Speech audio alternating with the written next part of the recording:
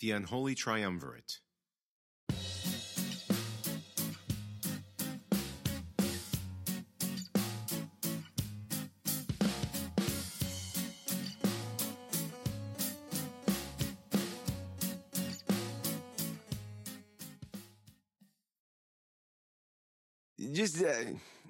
Just get your leg up there and, whoa, got a kicker here. Maybe you should just calm down and listen to the story, huh? Okay? Hold on. Gotta feed the kitties. Okay, I'm back. Let's start from the start, huh? See, Frankie was this guy. He was like, he's this tough guy in the neighborhood. Lives around the corner with his pop what ran the newsstand. You know, where you can buy gum and smokes and, newspapers, right? That kind of stuff. His pop's name's Giuseppe. Real old school like. Real old country. Come over here in 96, 97? Been here forever. When the Hindenburg went down and when they lost that Lindbergh baby. Tragic. And this Frankie's a big guy, you know, no slouch. Told everyone he got them bulging biceps hauling around them crates of merchandise and stacks of papers for his old man, who's a boozer, by the way, and he's got some debts he had to pay off. The problem was there was some rumors going around about him. What kind of rumors? I don't know. I mean, you know, it was just kind of personal rumors about the guy and, some people thought he was that he preferred, I'll tell you later. So look, the day he disappeared, it's like 3, 4 in the afternoon, and little Rodney Resnick was messing around in the street, chucking a baseball at the steps of that old abandoned townhouse. And, what? No, it wasn't little Ronnie what disappeared. Frankie did. Pay attention. Little Ronnie comes up to Frankie and Frankie's pop's newsstand with tears just streaming down his face. A freaking busted fire hydrant, this kid. Frankie looks around to see if his pop's anywhere in sight, and he ain't, so he says, hey, kid, what's the matter? And the kid, Ronnie, he just keeps on crying and crying. I mean, who would have thought such a scrawny little kid had so much water in him? Didn't they fast for Hanukkah or something? You know, all right. Anyway, Frankie says, hey, you want some candy? Candy. I mean, really. But the kid falls for it, and Frankie sneaks a Hershey bar from the stand and hands it over to little Ronnie, who's sitting on the widow Miss Feldman's stoop now. So Frankie sits down next to him and kind of looks around real quick. One of them cats always around in the neighborhood comes sauntering over and rubs up against him, and Frankie just pets it a little. And then he licks his lips, and he puts his arm around the kid. And Ronnie don't even notice. He's just chomping away on his Hershey bar, chocolate smeared all over his face like a kid, eating a big chocolate bar and getting it all over his face. And then the widow Miss Feldman opens up a window and sticks her head out, and Frankie's arm whips off the kid's shoulder like a snake bit him. What'd you do, Frankie? The widow Miss Feldman asks, kind of shocked. What'd you do? Nothing. I didn't do nothing. He just come up here like this. What, with his face all swole up and crying? You beat that kid up? He steal something from yous? Nah, he didn't. Hey, Ronnie, why are you crying like this? So the kid told him. He was over there throwing the ball against the stoop when some big goombas come riding through and takes the ball, and when he puts up a stink, they throw the thing through the window of the old abandoned house. Oh, look, it's Widow Snookums. See this little kitty? Started hanging around lately. I can't blame them. Got about 10 out there. They like to prowl around the backyard. So, at this point in the narrative, it becomes necessary to describe our old abandoned townhouse. It looks like any other townhouse on the block, except for the fact that it's empty. And that emptiness weighed on it like eating too much hamburger lasagna on a hot summer day. Now, that's an awful comparison. How about, it weighed on the house like a wet wool straitjacket? Not perfect, but better. It was just It was just the fact that the windows was all the time dark, you know? And not just the lights is out and it's midnight on Halloween dark, but black. Pure black. Opaque. That's the word, right? Just nod if it's... Oh, that's right, you can't. Just blink your eyes twice if it's, Yeah. I thought I heard that word before. Opaque. The windows was opaque. Blacker than asphalt. Deader than lead. And during the day, they seemed to stare at you, them windows. And the door was all stripped in gray, and there was moss and vines all creeping all over the stoop like friggin' snakes. It was like the house had been transported all the way from a swamp or something. Real Juju, Louisiana stuff, you know? And all kinds of rumors spun around about the place. Blood oozing out of the walls. Knives slicing through the air. Friggin' nightmare. Back to Frankie. He's sitting there with that poor kid just bawling and bawling about the ball. Says his dad gave it to him, and the old bastard kicked the bucket in the war. And Frankie's sitting there, and all the old pluggers on the block would hang around his pop's newsstand all day, start to show up, shuffling around on their canes and such, and they're looking at him all funny, and so finally he says, all right, I'll go and get it. Thing was, it was getting dark all of a sudden.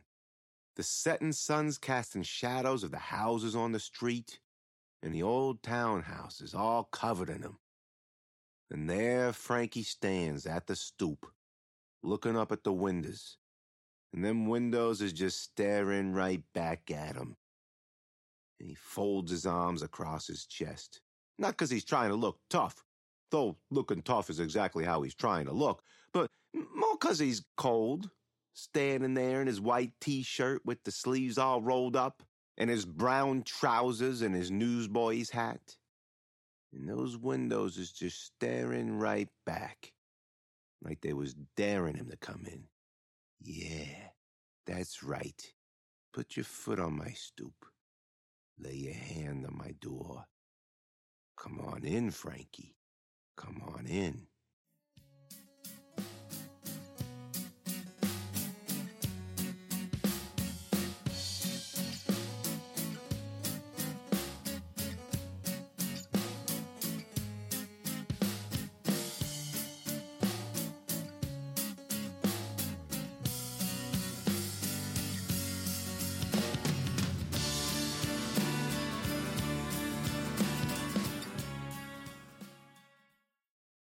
What happened to him? What do you think happened to him? He never come back out, that's what. They never found his body, never found his clothes, not a peep, nothing. His pop raised a ruckus with the peelers, but this place was well known to anyone with half a brain, and most of the coppers grew up round here, so there's no way any of them's gonna set foot in it.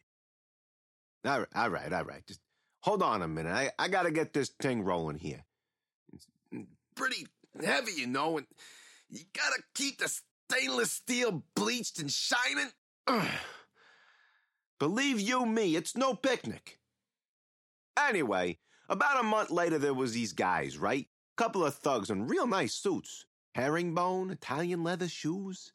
Hey, the tall one says, gray wool long coat. Look who it is, Giuseppe Malone. And he kind of holds out his arms, palms up, like he's expecting a hug or something. The other one, he's a squat little guy. He's wearing a wool long coat too, but it's black. His fedora is black too, just like the other one's gray. Couple of fancy dresses, them two. The fat one don't say nothing, just grabs a Hershey bar off the stand, unwraps it, and chucks the trash on the street. What's this? The widow Miss Feldman says, leaning out a window. Ain't you got enough sense to find the trash can? The tall one eyeballs her out of the corner of his eye, kind of like this. He don't say nothing for a second, and the fat one's just looking at him like a dog, waiting for directions. Finally, the tall one hisses something in Italian at his partner, and the little one says, What? What'd I do? Just pick up the wrapper, huh? Frankie's pop just stands there, and he looks 1 billion years old since Frankie's gone missing. Sure, he was bald before, but now his skin was all chalky. Is that the right word? Just blink it. Yeah, chalky. And he's got wrinkles on his wrinkles and a hitch in his step where there wasn't one before. And he's all the time sighing and breathing heavy. A real Job. Giuseppe, the tall one says, holds his hands up again. Haven't heard from you in a long time, huh? Giuseppe just gives him this withering glare, like he don't really care. And then he leans on the stacks of newspapers on his counter and says, "Che se fa qui, Basilio? Te lo detta prima. Non ho nulla per te." The smile on Basilio's face fell just a little, but his hands stay up. "Nothing?" he says. Then he makes this grand display like he's... Oh, don't mind this, it's a little cold. Like he's seeing the newsstand for the first time. He's peering at the rows of Hershey bars, ogling the newspapers all bundled up in brown paper, squinting at the box of smokes. "Nothing?" he says again. "What's all this then, peanuts?" Meanwhile, the short little guy comes back from the trash can clapping his hands like he just built the pyramids or something, and Basilio says to him, "Arco, you hear that?" "Hear what?" "Giuseppe. He says he ain't got nothing for us today." Suddenly, Arco's all concerned. His eyebrows bounce up and his mouth drops open a little. Vincent's gonna be pissed. Then Giuseppe did something really stupid. He waves his hands at them like they was one of them urchins come begging for candy. And then he turns his back. Basilio's bemused smile quickly drops into a snarl, and with a grunt and a growl, he lunges over the counter, knocking over all the papers, and he grabs the old man by the collar, pulls him back over, throws him on the street, and, well, you get the picture. And when they was done, Basilio, and he's breathing all heavy, and his coat's all ruffled, and his hat's in the gutter, and his gloves and sleeves is all spattered red, Basilio screams, "That's right! You got nothing! And you better have all that nothing by the end of the week, or you'll have even more nothing than you already ain't got!" Arco levels a kick right at the old man's ribs just to rub it in, like a rim shot at the Follies, right? Except there ain't no minstrels. There ain't no go-go girls shaking their cans, and ain't nobody's laughing. And then they just leave him there. Newspapers soaking up the rain in the gutter, and his teeth is all bashed in and bloody, and he's got these jagged gashes on his face from where Basilio's rings cut him. And now, in addition to not having his son Frankie anymore, he's lost the sight in his left eye. Not that he'd notice on account of his eye is all swole up to the size of a grapefruit. Big, black, purple, and yellow.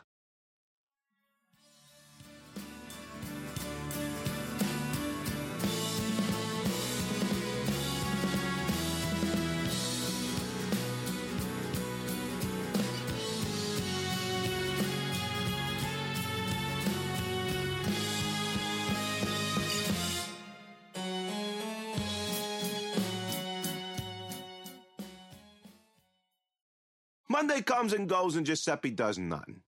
He sets up his stand, he sells his newspapers, he makes jokes with the widow Miss Feldman, but he don't do nothing else. If he got a gun, he ain't showing it around. If he's planning on skipping town, nobody's seen no suitcases. Other than that pumpkin for an eye, you wouldn't have knowed anything happened. Except this. Every night, he just stands there on the sidewalk outside the old abandoned townhouse, looking up at it. It was creepy, just him in the house staring at each other. Some people thought they seen his lips moving, like he was talking to it or something. Hands hanging by his sides, the full moon hanging in the sky like a fat spider sack, casting his black shadow on the street. Then it's Wednesday. Then it's Thursday, and Friday morning rolls around cold and clear. You could see your breath fog in the air. Dew froze on the windows like leopard spots, and the puddles of muck is skimmed over with stained glass layer of ice. Fall in the big city. Basilio and Arco show up right after the sun rises, and Giuseppe's the only one out on the street. The widow Miss Feldman's curtains twitch, and little Ronnie Resnick's ma's pacing by her window. Even the Peelers strolled on by at the top of the street, hands clasped behind their backs, disappeared as soon as them two Goombas showed up. Giuseppe didn't say a word, just stood there when they walked up. Basilio says, "So, you got your nothing for us today, Giuseppe? Are we gonna have to wipe the gutter with your face again?" "My son, Frankie," Giuseppe replied, and his good eye wanders over to the townhouse. Basilio and Arco exchanged a look. "Your son Frankie what?" Arco spits. "That fruit cake!" He slaps the back of his gloved hand on Basilio's chest. "I hear he hangs out down at the docks during Fleet Week." Giuseppe's face goes dark, and a sneer swipes across it. "He wouldn't have let you do something like this. He wouldn't have let this happen, Maggio, le vostre anima per sempre, camminano, la terra nel dolore." And them two guys just burst out into laughter, and not just a few giggles neither, but full-on belly laughs. Basilio even hits Arco in the shoulder with his gloves. Giuseppe remains stone-faced and cold. Then Basilio slaps him across the face 3 times real quick, like a machine gun, that one, and grabs him by the back of the neck and slams his face into the stack of newspapers on the counter. Arco presses his thumb into the old man's grapefruit eye. And poor old Giuseppe cries out something horrible, but there ain't much he can do.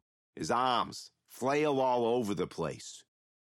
"Frankie ain't here no more, is he?" Basilio yells. "That homo's burning in hell now. It's you should be worried about. Now you gonna give us your nothing or what?" Yes, Giuseppe whispers. He's got their money. And so they let him go and say, "Where?" And he just says, "Follow me." And where does he lead him? You guessed it, right over to the old abandoned townhouse. He slogs up the stairs to the door, but Basilio and Arco don't go no further than the sidewalk, staring at the place like the whole thing's a joke. "You gotta be kidding me," Basilio says. "You think this is funny? Come here, I'm gonna close your other eye." Giuseppe puts his hand on the door and turns his good eye at him. "You want your money? You come in here." The other two don't say nothing. Basilio just nodding, grimacing, and Arco frowning, confused. "All right, old man," Basilio finally says. "But if there's anything..." Giuseppe don't even listen. He just opens the door and goes inside, slamming it shut behind him. You never seen 2 old garlic cloves move so friggin' fast. They charge up them steps and bust into the house like a herd of elephants. Slam the door shut behind them. For a minute, there's nothing. Then the heaters stop firing, and it looks like a lightning is firing up in the windows. It goes on, then the door flies open and fat little Arco falls out. Don't run, don't walk, but falls out, flat on his face. And he's covered in blood, and his hat's gone, and you can't tell if the blood's his or not. He just lies there for a second, and then he starts to crawl forward, pulling himself along with his pudgy fingers inch by inch, trying to make it to the steps. What's he gonna do once he hits them, nobody knows. Blood's flowing off his face and his greasy hairs in his eyes, and he opens his mouth to cry for help or something, but he's only able to gurgle a little and grunt. Then something pulls him back a foot, almost all the way back into the house. Arco digs his nails into the concrete, leaving red marks and skin. He stops long enough to let out a broken sob, and then whatever's on the other side of that door pulls him all the way back in and slams it shut. A few minutes later, the Peelers stroll by and wait for a while next to Giuseppe's newsstand. Then the widow Miss Feldman came out of her house, picked up some of the papers that had blown into the gutter. When one of the cops came over and put a nickel down on the stack, she handed him one.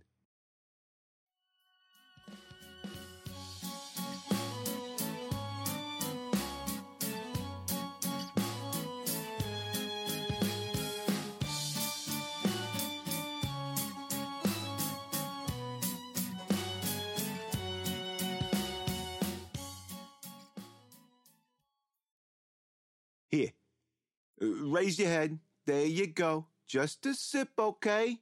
Don't want to choke it all back up. So that's the way it stood for a while. The house was like the whatchamacallit, the monkey in the oven. You know, everyone went about the business, going to school, going to work, and everybody knew it was there, but nobody wanted to admit it.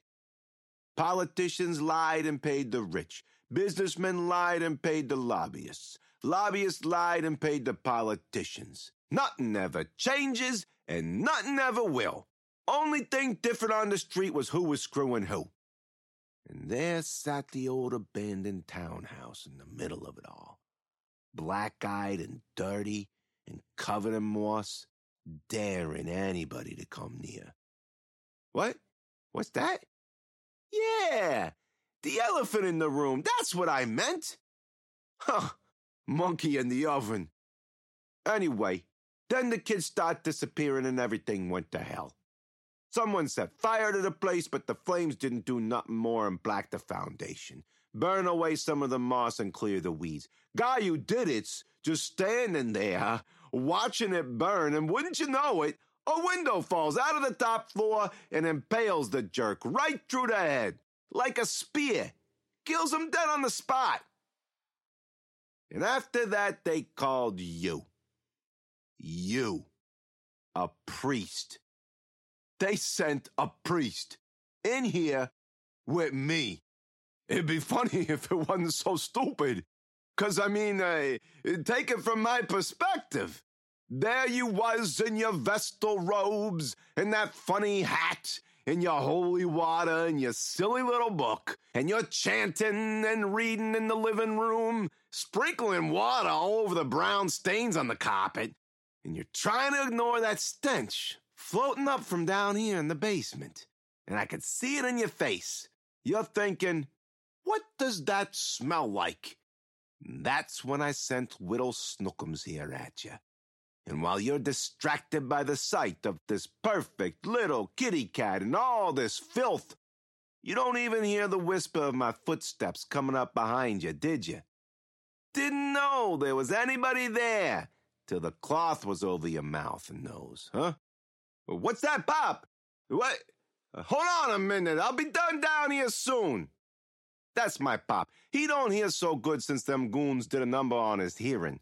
It looks like he won't have to worry about them no more, huh? And I won't have to worry about you. Nobody'll ever have to worry about you again, huh, Father? You remember me yet, huh? Yeah, I bet you don't. But I remember you. And here we are. I wish I had someone like me around when I was a kid. The three biggest scourges of the earth, they used to say, was violence, vice, and veneration. All three of them in some way responsible for all the wrongs done to all the people in all the world. Think of all the brutality done to poor children by people who should have been taking care of them. In the stupid church that said it was okay. Think of all the murderers in the world. Well, look up there on the wall. See that? Good old Akko. Well, just his head. He was the first one, so it was a little rough going on the skull there. Had to do some patching up in those bare spots. Next to him, you got your stand goon, Basilio. His face got a little, how to say this, exploded. Don't blame the artist. And in about a minute or two, you're gonna join him there, Father. The unholy triumvirate. A masterpiece, complete at last. What do you think? Oh, that's right. You should be losing feeling in most of your face right about now.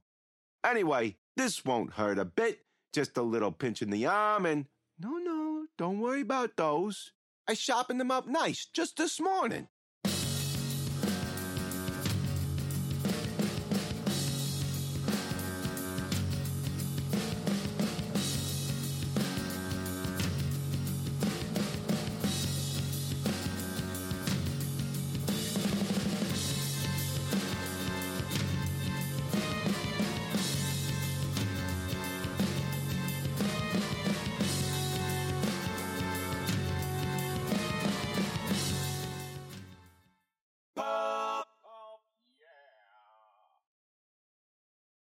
Hey, thank you for tuning into the Mad Tales podcast. I hope you enjoyed this week's chapter.